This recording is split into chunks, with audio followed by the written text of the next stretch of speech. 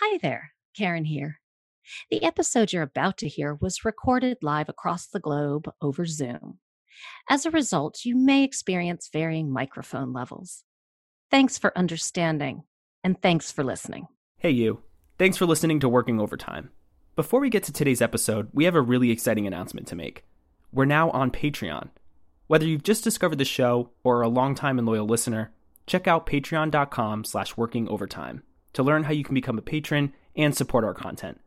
As a patron, you'll have access to a wide array of bonus content, chances to interact with Karen and show guests, and even hop on episode recording sessions with us.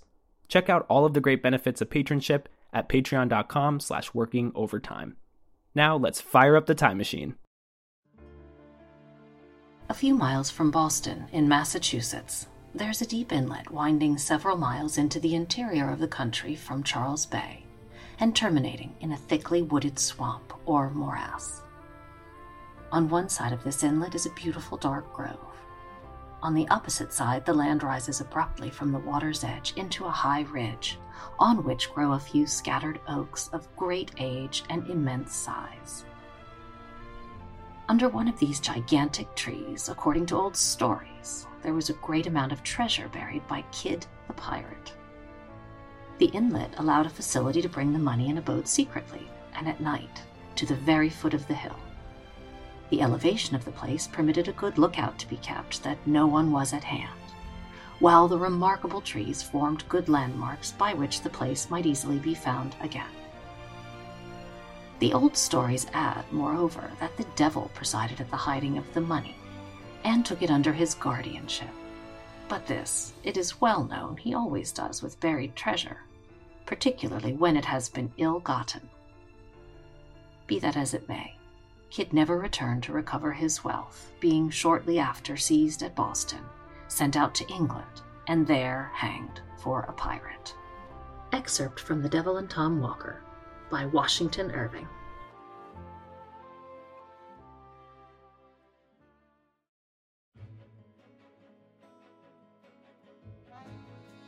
Hey there, it's Karen here, anthropologist, historical archaeologist, and wannabe time traveler. Welcome back to Working Overtime, the podcast that goes back in time to examine society through the lens of the work we do as human beings, over time and across cultures. On today's episode, our last of this season, we're addressing an age-old question: privateer or pirate? Okay, maybe not exactly age-old, but it's a question I didn't even know to ask until I spoke with maritime archaeologist Neil Dobson, whose work spans decades of deep-water shipwreck exploration and recovery.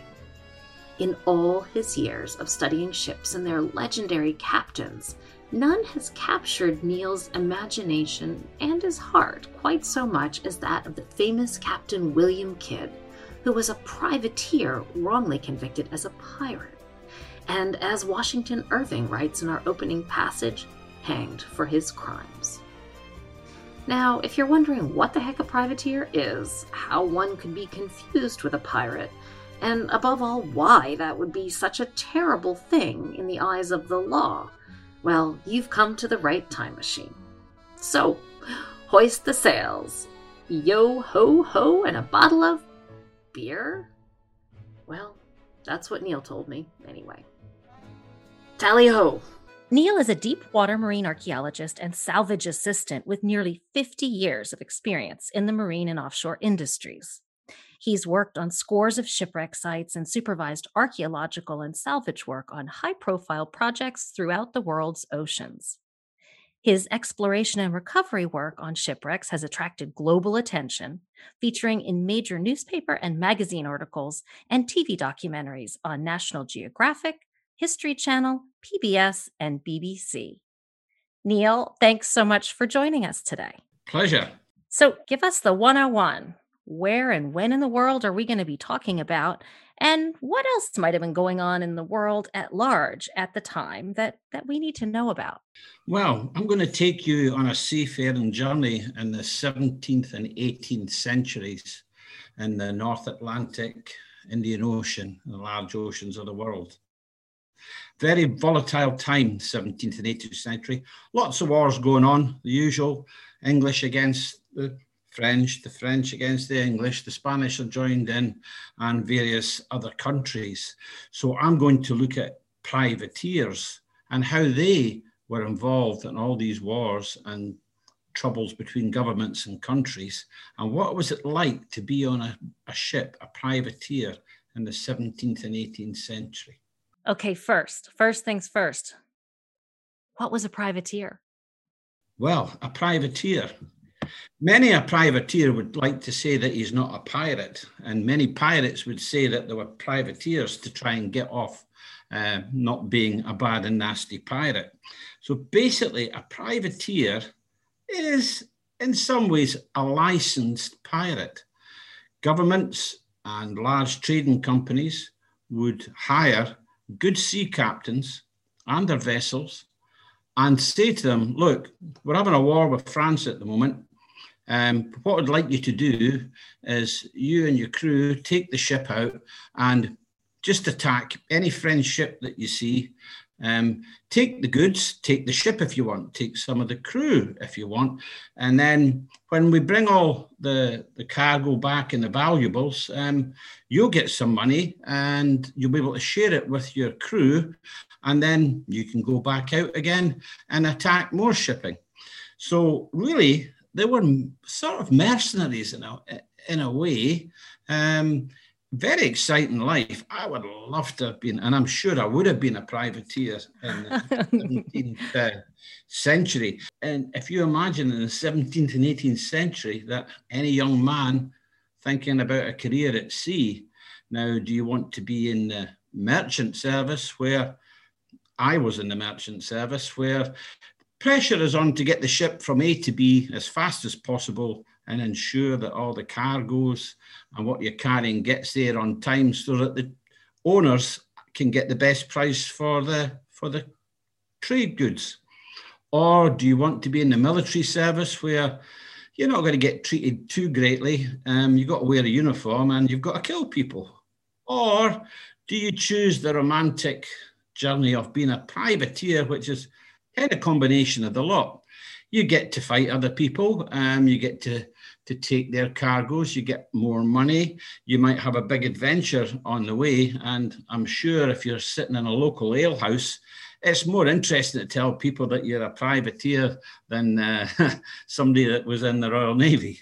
Oh, yeah. For a lot of governments, if your country goes to war with another country and you don't have a military navy in place, the quickest way to get a military navy is to hire a privateer.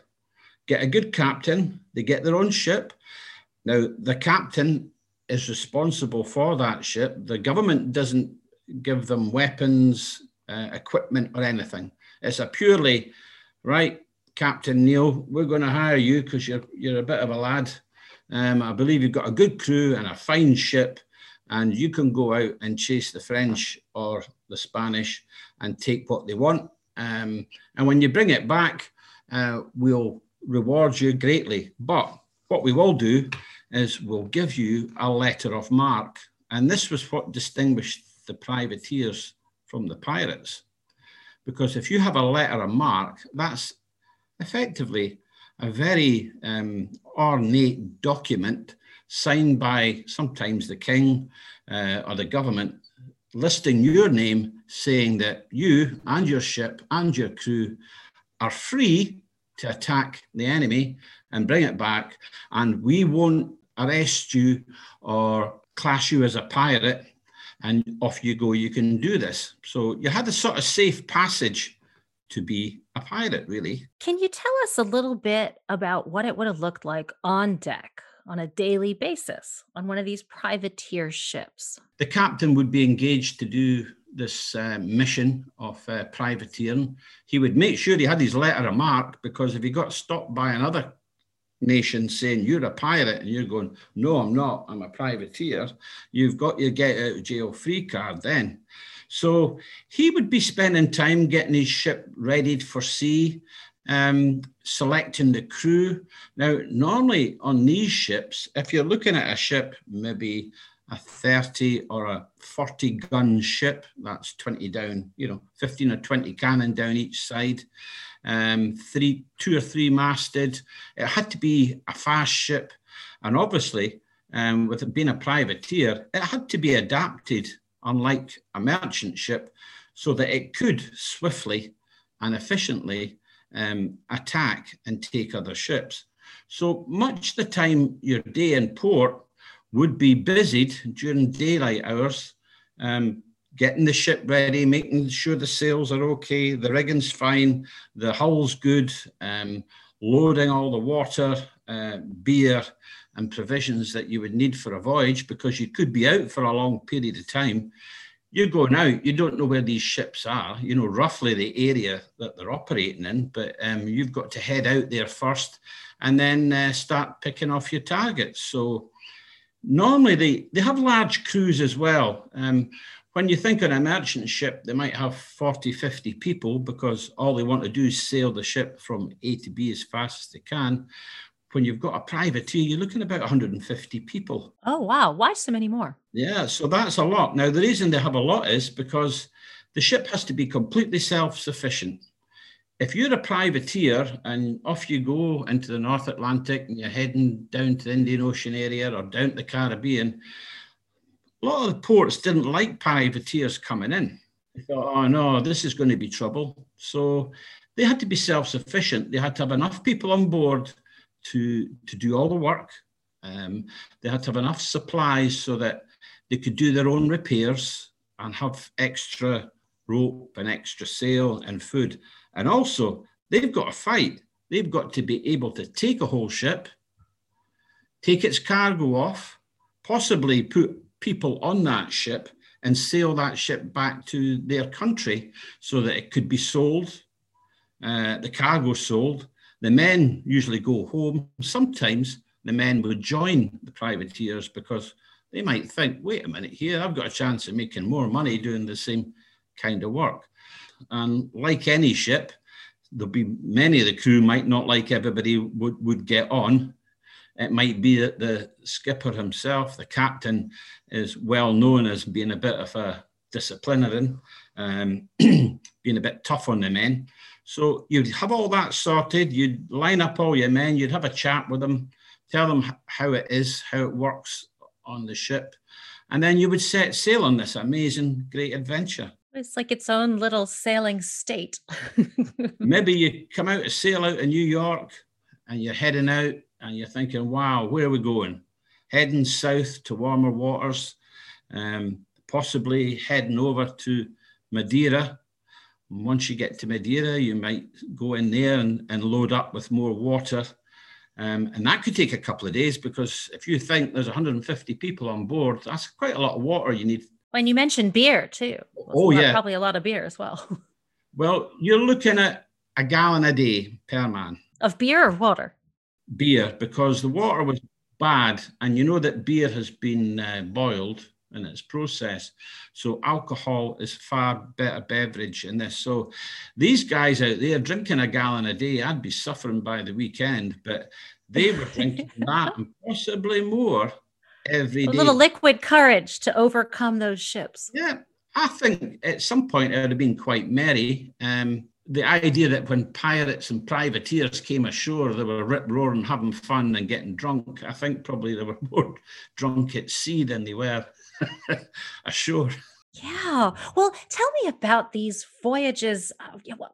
Did they generally have a specific destination in mind, or was it literally like, well, where do you feel like going, Joe? And the weather looks good that direction. Let's go there. I mean, how did that work? For a lot, the captain and his officers would be given the mission from the government or the trading company or whoever was sponsoring the privateer adventure. And they would be told, right, we want you to sail down the west coast of Africa and head to Madeira, go down to Africa and attack any French or Spanish ships that you come across. So the captains in that, and you'd be a very experienced captain and his officers, would get the charts out. And here again, in the 17th century, charts weren't that great. The navigational information wasn't as available it is today when you've got Admiralty charts and it's all good. They'd be dependent a lot on experience and logbooks, or wagoners as they're called, that would have information from other navigators and captains as to the routes that they sailed, the courses that they set, like steer 135 degrees for 5 days and then alter course. And then, of course, it's a sailing vessel, so you've got to work with the wind as well. So they'd have all this. I mean, the biggest problem in those days was navigation. There was a lot of dead reckoning going on. There'd be a lot of looking at the stars and going this way. There'd be a lot of what did I do on a previous trip, taking the notes that you went that way. I mean, you've no radios, you've no other communications. You're out on your own, and it's on the knowledge of your navigators, your captain. They would be sitting checking charts. They might be redrawing charts. Whenever they went to bits of land that they weren't sure of, they would make sketches and then improve their own charts and build up these information. So obviously, in those days, having any navigational information that you could take from another ship is really the gold. And you imagine 150 people on a ship that's maybe only 100 foot long. Sounds crowded. It's crowded. The captain's good. He's got a nice little accommodation at the stern of the vessel. He'll have in some cases, a hammock there. In other cases, he might have a cot, which is just a big wooden box that's suspended by a rope that you can get in so that you can get a good sleep. Or they would just have a better quality hammock than all the others. Everybody else would have to take their bed down during the day and put it on a hook. And then when you've finished your watch, which might be a 4-hour watch, 4 hours on, 8 hours off, doing other things, you would have to pick up your bed, sling your hook, go to sleep. Then when you get up the watch, hang up your hammock so the other people could get in. So it was kind of a tough day. The captain's day, once he's out at sea and he starts to get into unfamiliar waters, is going to be start looking about, let's keep a lookout for these other ships. He would have to spend a lot of time drilling the crew. I mean, their game is to attack other ships and not damage them or damage themselves. Yeah, that's kind of a tricky game to toe that line. Well, it would be very important that everybody would be told, even when they had young boys on board the ship, powder monkeys, etc., and helpers, that everybody's weapons, their swords, their cutlasses would have to be sharp. Their pistols would have to work. They'd have to practice running out the cannon drills. They'd practice the techniques that they would use to take the ships. And on a ship, you need to think about someone that's got to make food, and you've got to do all that daily work and repairs and everything. So it would be busy. It'd be quite a bustle. Sounds like a huge operation. And was the captain, at the top of this hierarchy in kind of hands-on practical terms as well? Or did he have somebody he could delegate to sort of manage a lot of this, not actually strictly involving the ship and the sailing itself? No, captain very much, like a lot of captains today, would be in his cabin, poring over the charts. Obviously, he would be speaking to his officers and the sailing master, who would be responsible for how the ship is sailing, what sails to set, what ropes to pull in, what the crew would have to do. And then he would have his navigators, officers on the watches, making sure that the person steering the ship was on the right course and checking the compass. Compasses in those days were like gold, 17th century, very important instrument, the compass. Steering was difficult. It wasn't the classic thing that people think, boldly coloured dressed pirate captain or a privateer with a huge hat with giant feathers out of it and all this. No, oh, I like those hats. What I did they do as really well. wear? What did they really wear? They wore practical leather shoes at sea, leather boots, dark clothing because there was no washing machine. You'd have to tie it in a rope and tow it behind the ship for a while. A lot of these ships in the 17th century would have had what we call a whip staff, which if you imagine a tiller on a boat, and a tiller, by which means you push it away from you or pull it towards you and the ship will go left or right. Imagine a giant one of them on a ship.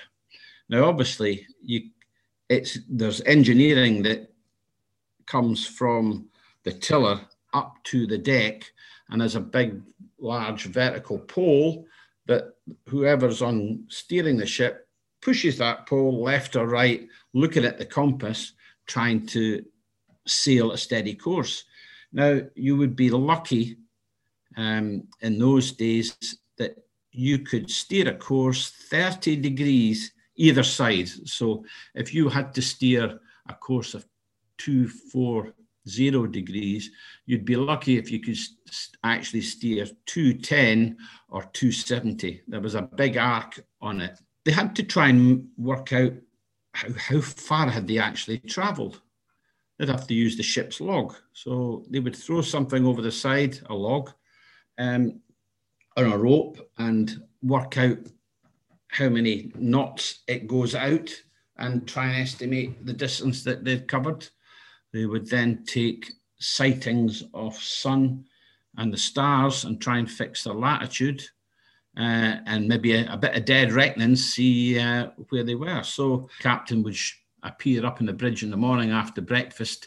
He would sit for a while and then he would go out on deck and have a look round, make sure everybody's doing everything else. And if there's any discipline issues to deal with or other ship issues that need the captain's blessing, he would do that. More or less, he'd be in his cabin, probably getting stuck into good wines, brandies and spirits and tobacco. Well, if he ran out of his gallon of beer for the day, what else would a man do? He would have a steward that would look after him, that would bring his food in. He would probably, in the evening, sit with the officers that weren't on watch, and they would all eat there, and they would all be sitting discussing voyages, past stories. How did you attack this ship? What should we do to this? Have we got a good crew? Which are the ones that we should get rid of next trip? Or how about fighting? Are we up to this? To it? Let's go and practice some techniques. So it's a busy, busy day, but exciting because you never knew. Are we going to meet a ship today? Will we be attacking a ship today? So obviously the ship's captain would know roughly where the main shipping lanes were and where you might expect to see the enemy ships. And of course, you'd have to have good lookouts with spy glasses to keep an eye and see a flag. And if they did in the distance see a vessel, they would try and determine by the sail pattern and the masts what type of vessel it was. Hopefully, it wasn't a military vessel, because that's bad news. They probably were better at fighting than the privateer's crew, no matter how much they drilled. You don't want to attack a military vessel unless you know that you've got intel that there's a lot of good cargo on board that vessel that could be making you a profit. Well, and would the military vessel, if it were an opponent, be likely to attack the privateer's ship? Well, they would be looking to see what the other ship was, and privateers are very wily. It's not unusual that a privateer seeing another ship and seeing that it's French, that the privateer would put up a French flag. Did they have like a whole bunch of fake passports in the captain's office? I love it. That's so sneaky. Nothing changes. I want to go hang out with the privateer. So we did an episode on Clipper ship captain and crew, which was a very exciting job as well, but it sounded quite miserable and unrelentingly hard. It sounds like these privateers probably had plenty of opportunity to at least try to have a jolly old time. Well, they did. I mean, you never knew if that voyage to sea was going to be your last trip. People's life expectancy at sea then you might get past your 40s if you hadn't fallen over the side, had some strange disease, lost a limb. I would rather be on a privateer than a merchant ship, because the regulations and the way that privateers and the crew were treated was pretty good, actually. You got compensated if you lost an arm or a leg, or an arm and a leg. So they looked after the crew. They were strict on what you could do. Some captains didn't like you to gamble. Gambling was very popular on all ships, card games, dice games, etc. So some captains allowed it, some didn't. There was very strict rules on that you don't murder any of your shipmates, that you don't steal from any of your shipmates. And it was a very good code of conduct and a social system that looked after everybody. It had been a good life. One thing that was very interesting is that they loved music. And on one privateer, it was, this captain stated that one day a week, the musicians would have a day off. Because, so when all these people, 150 people on a ship, were all out on deck doing what they were doing and practicing, etc., they would often say, come on, give us a tune, give us a song, just to keep the spirits up. So they were having a jolly time. And if you think that they were getting a gallon of beer all the time, it's a good party atmosphere.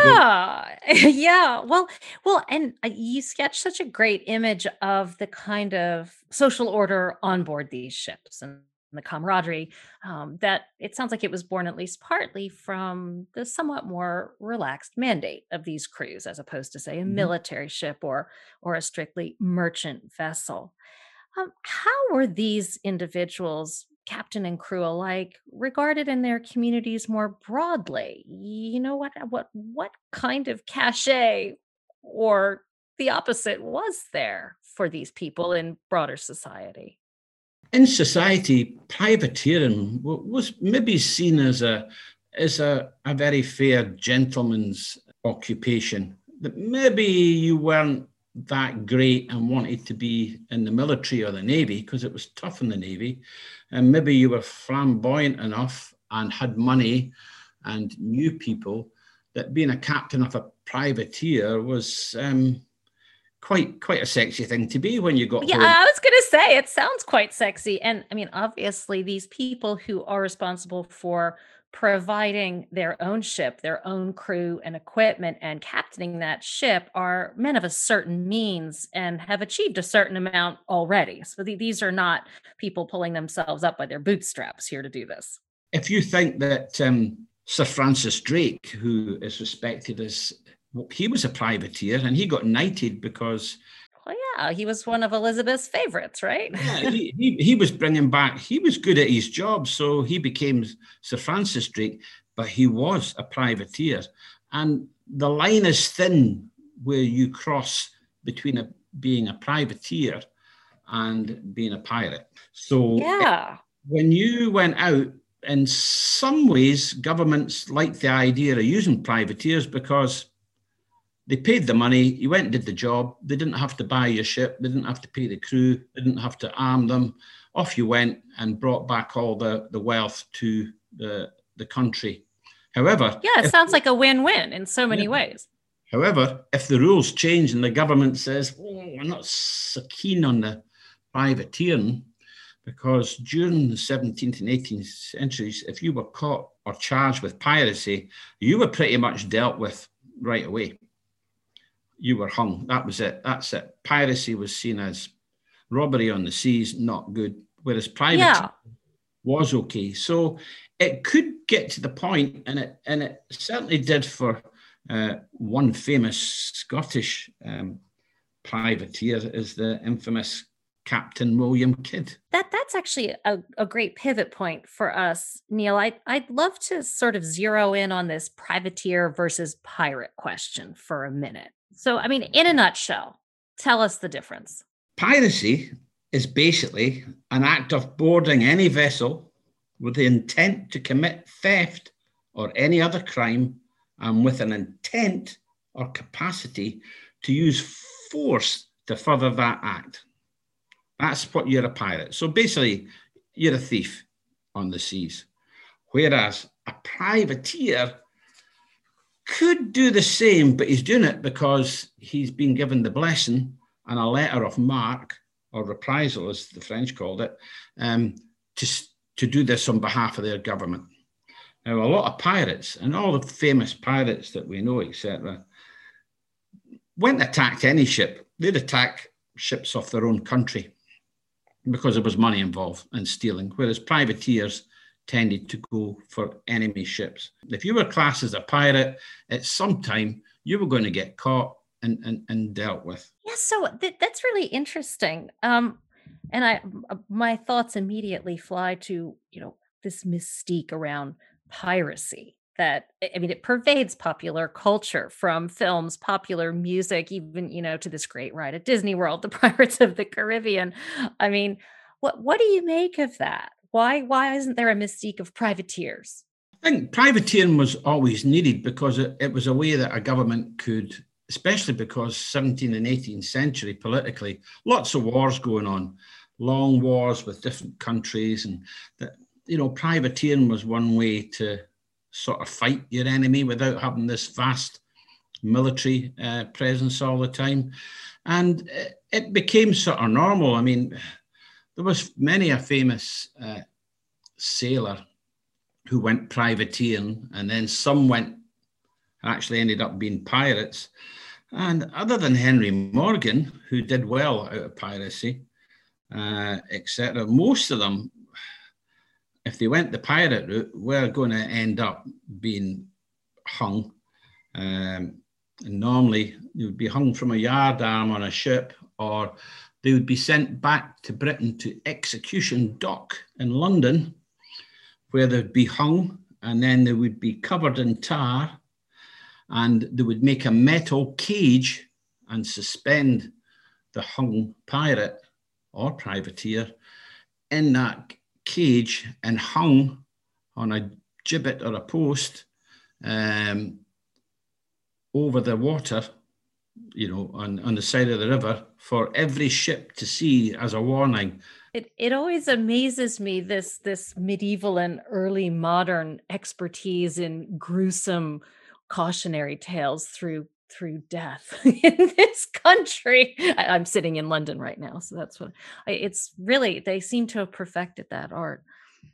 And I'm wondering, did France and Spain, for example, front privateer fleets as well during this time? Oh, for sure. Yeah, France had a privateer fleet. In fact, I was very fortunate back in 2007, 2008, that I discovered a French privateer, La Marquise de Tournai, in the English Channel, 1744. And she was a French privateer that was operating between France and Canada. So she would be out stopping English ships coming out of Canada at the time. And that ship was built as a French privateer. The Spanish had privateers. Britain had privateers. America had one. One of your most famous privateers, of course, is John Paul Jones. Oh, right, of course. Scottish, of course, who founded...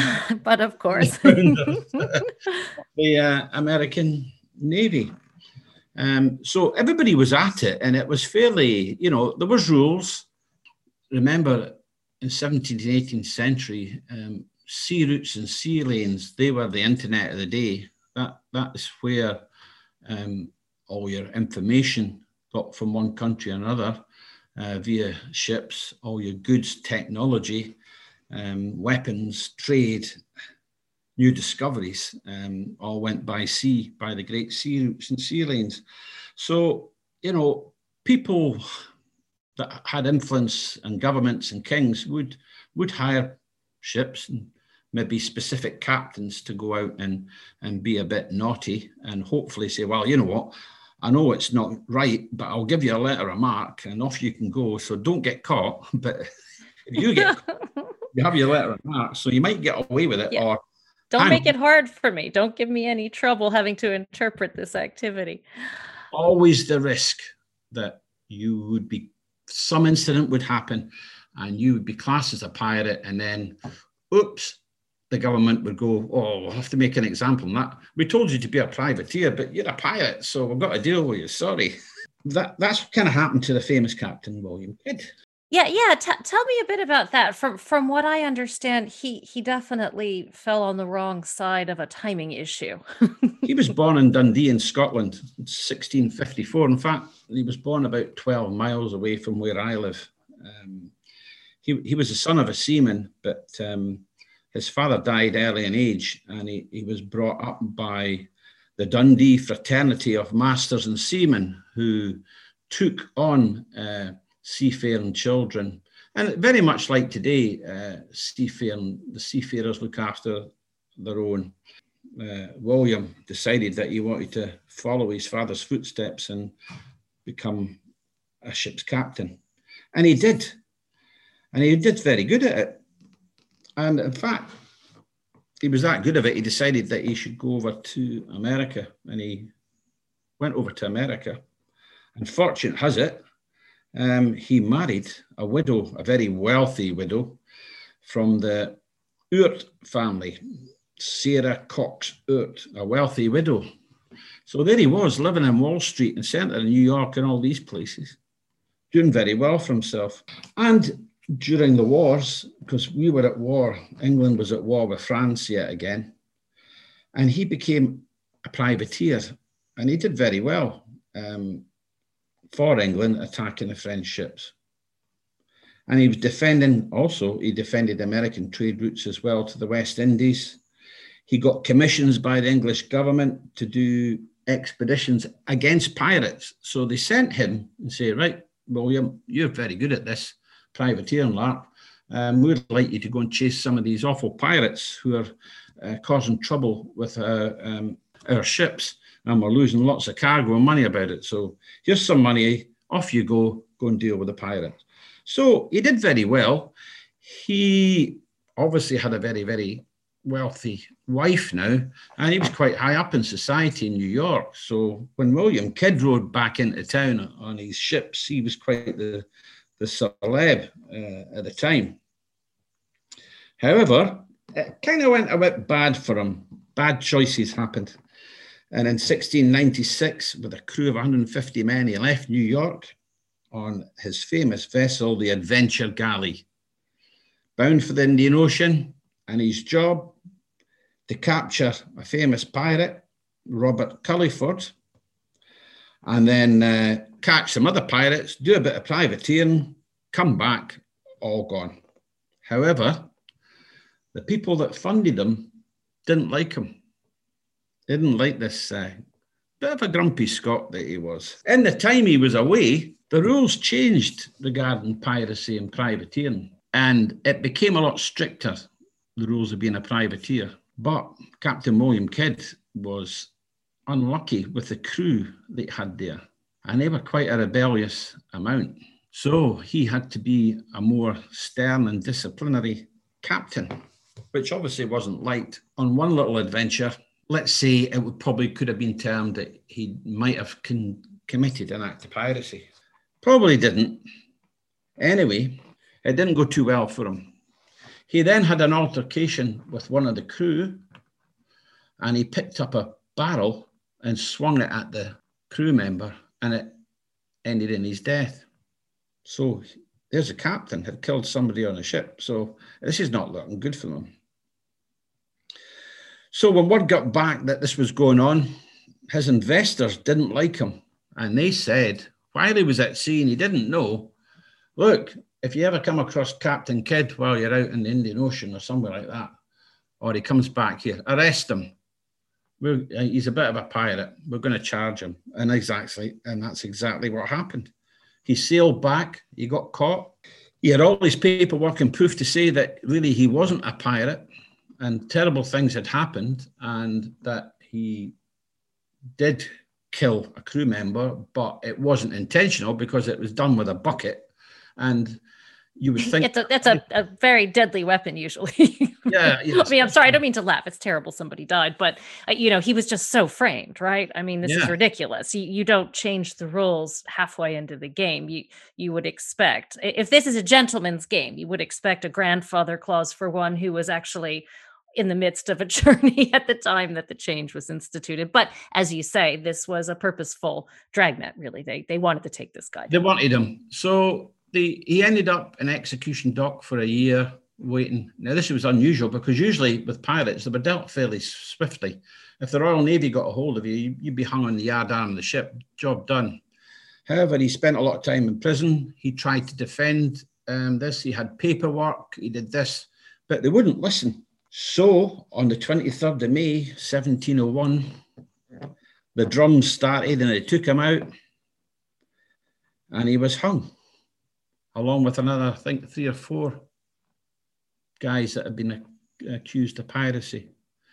But that's not the end of the tale. When the executioner pulled the lever, the rope broke. So there he was. He fell, thought this was his life flashing past him, only to land on the bottom, still alive. I think they might have taken that as a sign. Normally, in English law, the rope broke. That was divine intervention, and you weren't hung again. You got off because you'd technically, legally been hung. He was hung, yeah. The rope failed.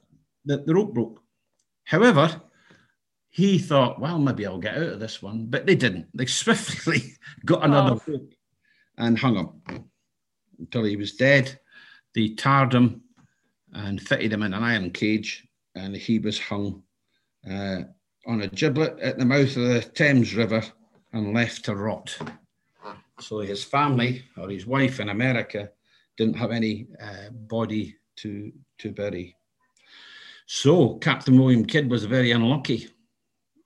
Now, was he a pirate or was he a privateer? The jury's still out on that. And I'm involved with a group that we want to pardon the Kidd. He was hard done by. They didn't like the Scottish gentleman. Now, he may have been a bit grumpy and hard to get on with, but he did a good job. He was only trying to do what he'd said he's done, and he was unfairly treated by the English and everybody else. So we're trying to get a pardon for the Kidd. Yeah, tell us about that. So this started with a friend of mine, Noel Young, who was an editor, and he lives in Boston, America. And for some years, he's a Dundonian, like Captain Kidd. And he's been looking at it with various other experts and historians and researchers. And they have come across evidence that shows that he was not guilty of piracy and that he should be pardoned. So in the last few years, we've been starting a campaign. And if you go to pardonthekidd.com, you can find out all about the amazing Captain Kidd. Oh, that's so interesting. Okay, so anybody can just go online, www.pardonthekidd.com. Yeah, and you will find out about how he's pardoned. It's early days. We're trying to get a lot of people on board to support the cause. I support it because in some ways, I might have been classed as a privateer.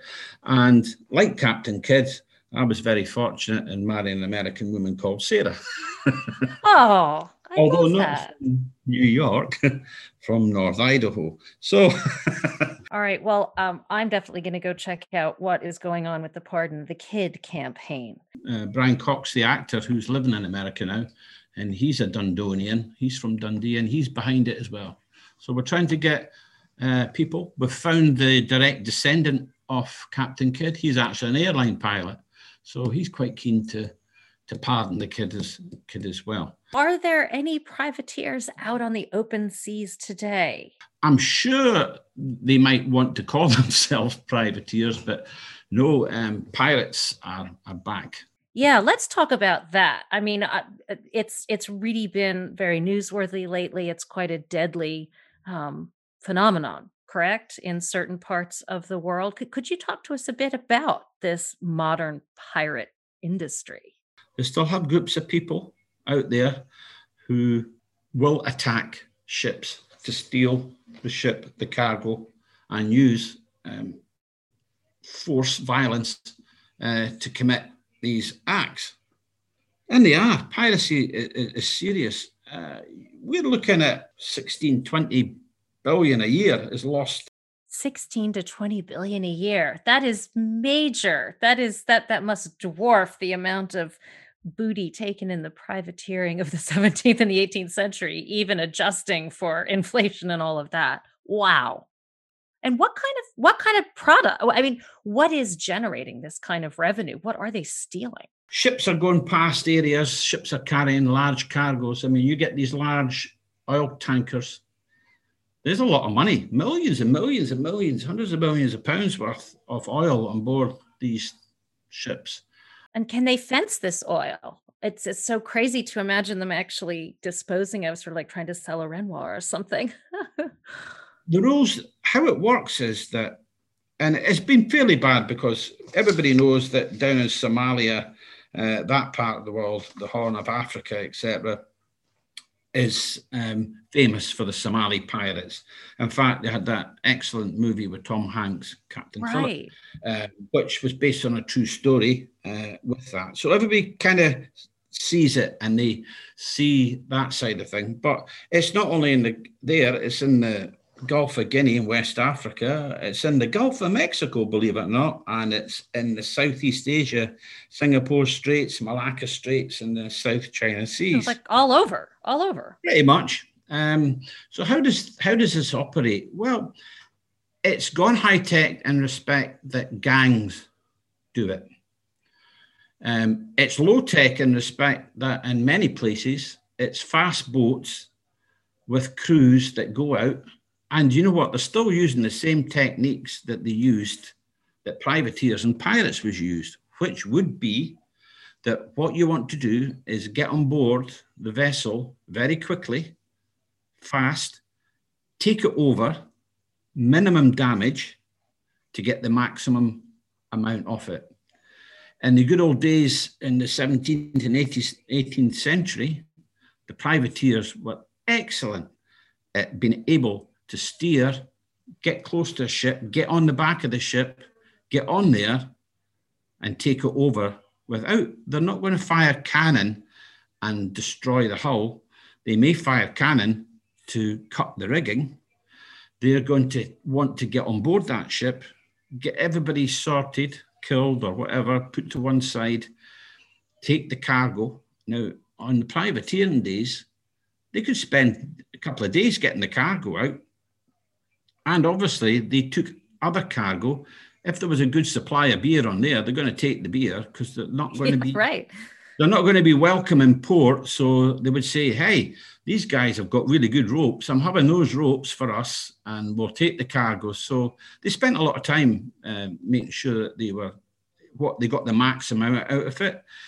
They may sail the ships back. They may take some of the crew. They may think, hey, your carpenter's really good. We could do with a new carpenter.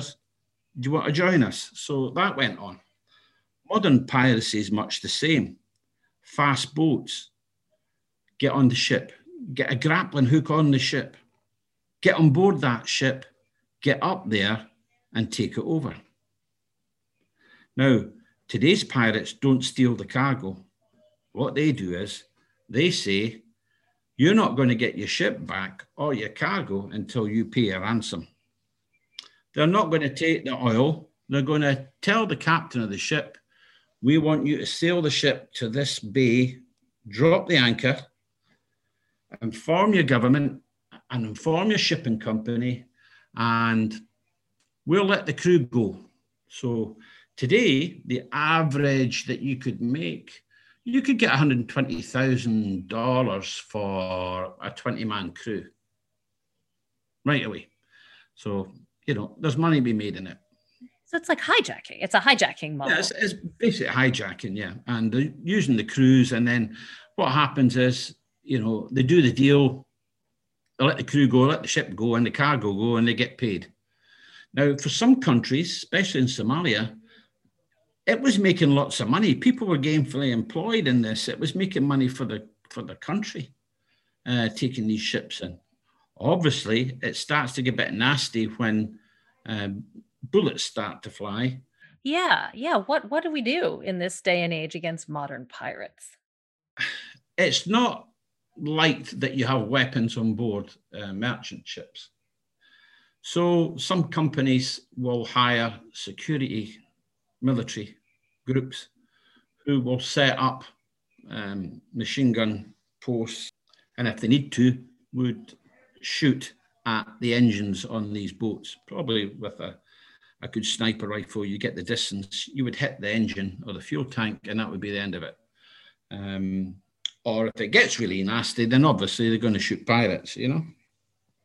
And hundreds of pirates are killed a year because the boats are blowing up or they're injured when the boats are alongside. Is there any sense that some of these modern pirates are actually privateers operating on behalf of rogue government agencies?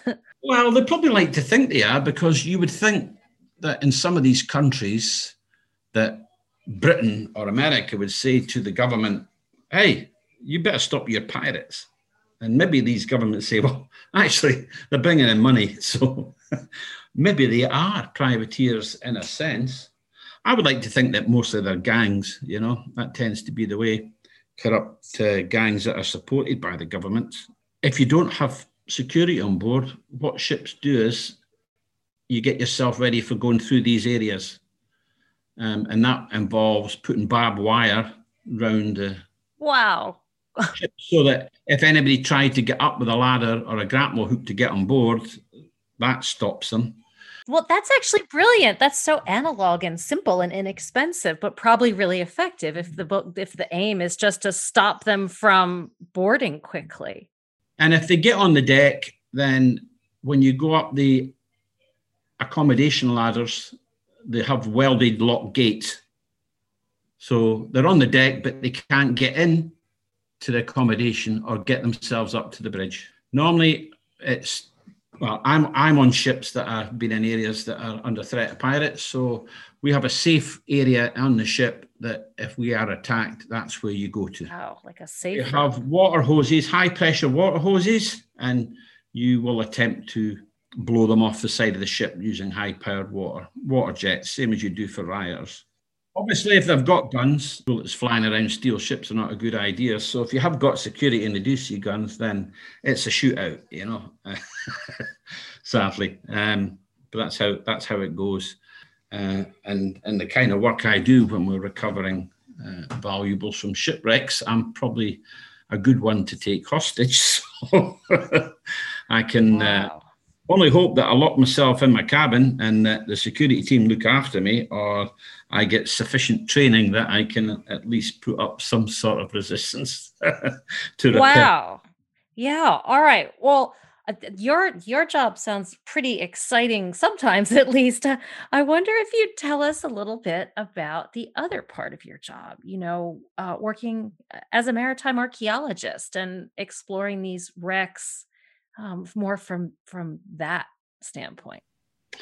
Well, I've always been fascinated for the sea. My father was at sea during World War II as a radio operator, merchant ships. My grandfather was in the Royal Navy, and my ancestors were all fisher people, and some even sailed across to Boston in the first group of Scots that were kicked out of Scotland and became merchants there.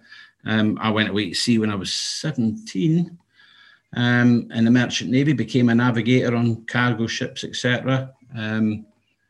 I'd always wanted to be a history teacher, but I thought, it might be a bit boring and I want to see about the world first. So I ran away to sea like Captain Kidd did in the Merchant Navy. Eventually, I had an opportunity that I could do a degree in marine archaeology. And I thought, wow, this will be good. All that experience I've got on ships and oil rigs, and I was a commercial diver, I can now put towards doing my passion, which is researching, finding and investigating shipwrecks. But I decided that I didn't want to do the diving anymore. Why not I use robots? So tell us about these amazing devices that you mentioned. They're basically ROVs, remotely operated vehicles. and they're a robot that is flown from the ship in a control van or control room, and there's a cable, an umbilical that's attached to the robot, and it has arms and controls and lights, and down you go. Bit much what you see when they go and investigate the Titanic with robots, etc. So I have to use that kind of technology is really the eyes and hands of an archaeologist. I can't go down to 5 miles the bottom of the seabed to look at a shipwreck. I have to use a robot. So the robot becomes my eyes, arms and claws, and tooling become my hands so that I can investigate, look at, and work on shipwrecks. So it's a lot of fun. I mean, basically, I sit in a really nice room in a comfortable chair with the best underwater TV channel in the world. Oh, it sounds like a pretty cushy way to do maritime archaeology. Yeah. So I sit there and I guide the ROV pilots to look at this part of the shipwreck, look at that part of the shipwreck. Let's take photographs. Let's take samples. Let's do some survey. Let's do a lot of photography.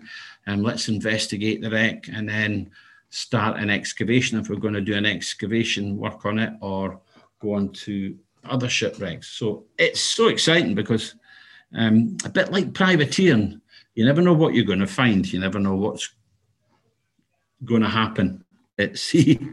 Yeah. Always finding out new things about shipwrecks. One thing that I find fascinating is it's not usually...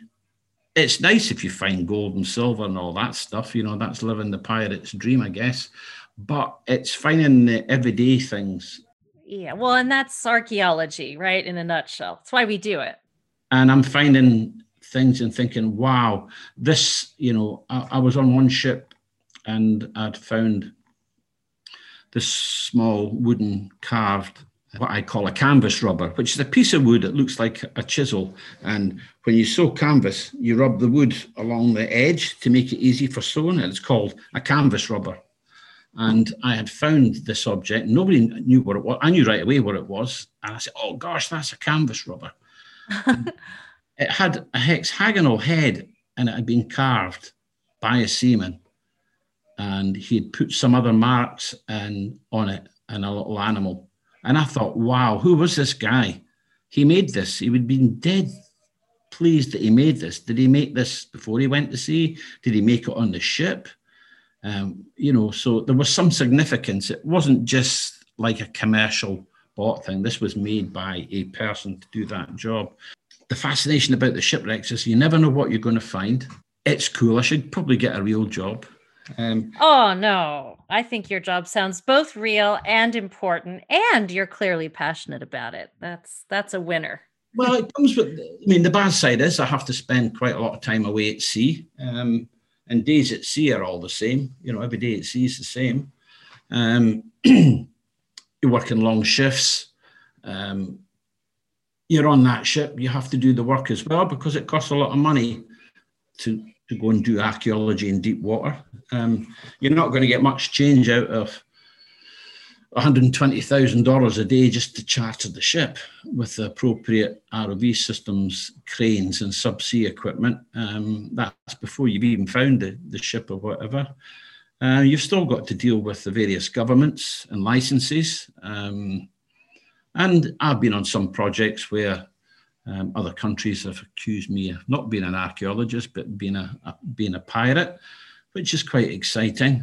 Luckily, I wasn't. Well, I think there is a certain amount of misconception sometimes around, you know, what's an underwater archaeologist versus a treasure hunter. Yeah, I get nosing around these wrecks, you know. So I think your smoking gun is your story about this canvas rubber. You know, that's not the words of a treasure hunter. No. I mean, I generally tend to that if I get stopped by the police and ask you what your occupation is, I'll say marine archaeologist. If I'm in a bar and someone says, what do you do for a living? I go, oh, I'm a treasure hunter. You know, you're going to get more. Well, you know where the sex is. There you go. Yeah. I don't usually bother. I'm a qualified marine archaeologist. I know what I'm doing. I don't have to I'm not forced to work for these companies, although it is commercial. And I do the best archaeology, and I try to get them to do the best archaeology that they can, because I'm out on the ship actually doing it. I do publish who will let me publish, but, I'm having fun. It's great. I'm making new discoveries. I'm making a difference. I'm able to show that you can take the technology that's out there that's used in the oil industry and the seabed industry and use it to look at shipwrecks in deep water. And who knows what's out in the deep oceans of the world? You're going to need the technology to go there and do that. So I'm quite happy that I'll follow Captain William Kidd and hopefully not get accused of being a pirate and covered in tar and hung. But I'll just keep doing what I'm doing and share my discoveries with people. And that's the greatest thing that I enjoy the most, is being able to share my experiences and my discoveries with people that might not be able, or I've always wanted to be a marine archaeologist. I'd always say, go for another ology other than archaeology, but... I often tell people that too, but I don't really mean it, I have to say. And just listening to you talk about the stories that are just waiting to be excavated. I mean, it's the stories and the people behind the objects that always appeals to me in archaeology. And, obviously it's the same whether you're excavating above ground or exploring an underwater wreck. Neil, thank you so much for sharing your experiences and your discoveries and your passion about what you do today. Well, it's been a pleasure to be given the opportunity to share that with the listeners, and I hope I can come back and tell you more tales from the deep. Yeah, and in the meantime, free the kid. Yeah. Certainly. Let's pardon that kid. Throughout history, there have been plenty of pursuits labeled criminal that, once rubber-stamped by a government, are suddenly legitimized, despite being essentially unchanged. As we've explored in this episode, the life of a 17th or 18th century privateer promised unique thrills, renown, and riches to the sea captain cut from the right cloth for it. But those treasure hunters who sailed the murky line between privateering and piracy remain a cautionary tale for anyone relying on personal identity or even an official label when the proverbial, or in William Kidd's case, literal noose closes in. Proof that sometimes the rules change so quickly they're not worth more than, well, the piece of paper they're written on. That said, there's still time to throw in your vote to pardon the kid. And no paper this time. It's all online. Thanks as always for listening, and we'll catch you when we return from our break. Hey there. You can follow today's guest at nrovarch on Twitter. That's NROVARCH. To learn more about the effort to pardon Captain William Kidd, visit www.pardoncaptainkidd.com. As always, we're on Twitter at Working OT Series, with plenty of exciting show updates and additional content. You can support the show and gain access to loads of bonus content at patreon.com/workingovertime. Please consider leaving us a rating and review on Apple Podcasts. It really helps get the word out. This is our last episode of the season, but we'll be back after a short break with more historical jobs and explorations. Thanks for continuing to time travel with us. Until next time. Working Overtime is part of the Little Fire Podcast Network and is made in collaboration with Past Preservers. Today's episode was recorded live across the globe over Zoom. It was produced by Karen Bellinger, Nigel Hetherington, Aidan LaLiberty, and Raz Cunningham. Our director was Raz Cunningham. Follow us on social media for additional content and show updates at Working OT Series on Twitter and Working Overtime Series on Instagram. Don't forget to hit that subscribe button. Thanks so much for listening.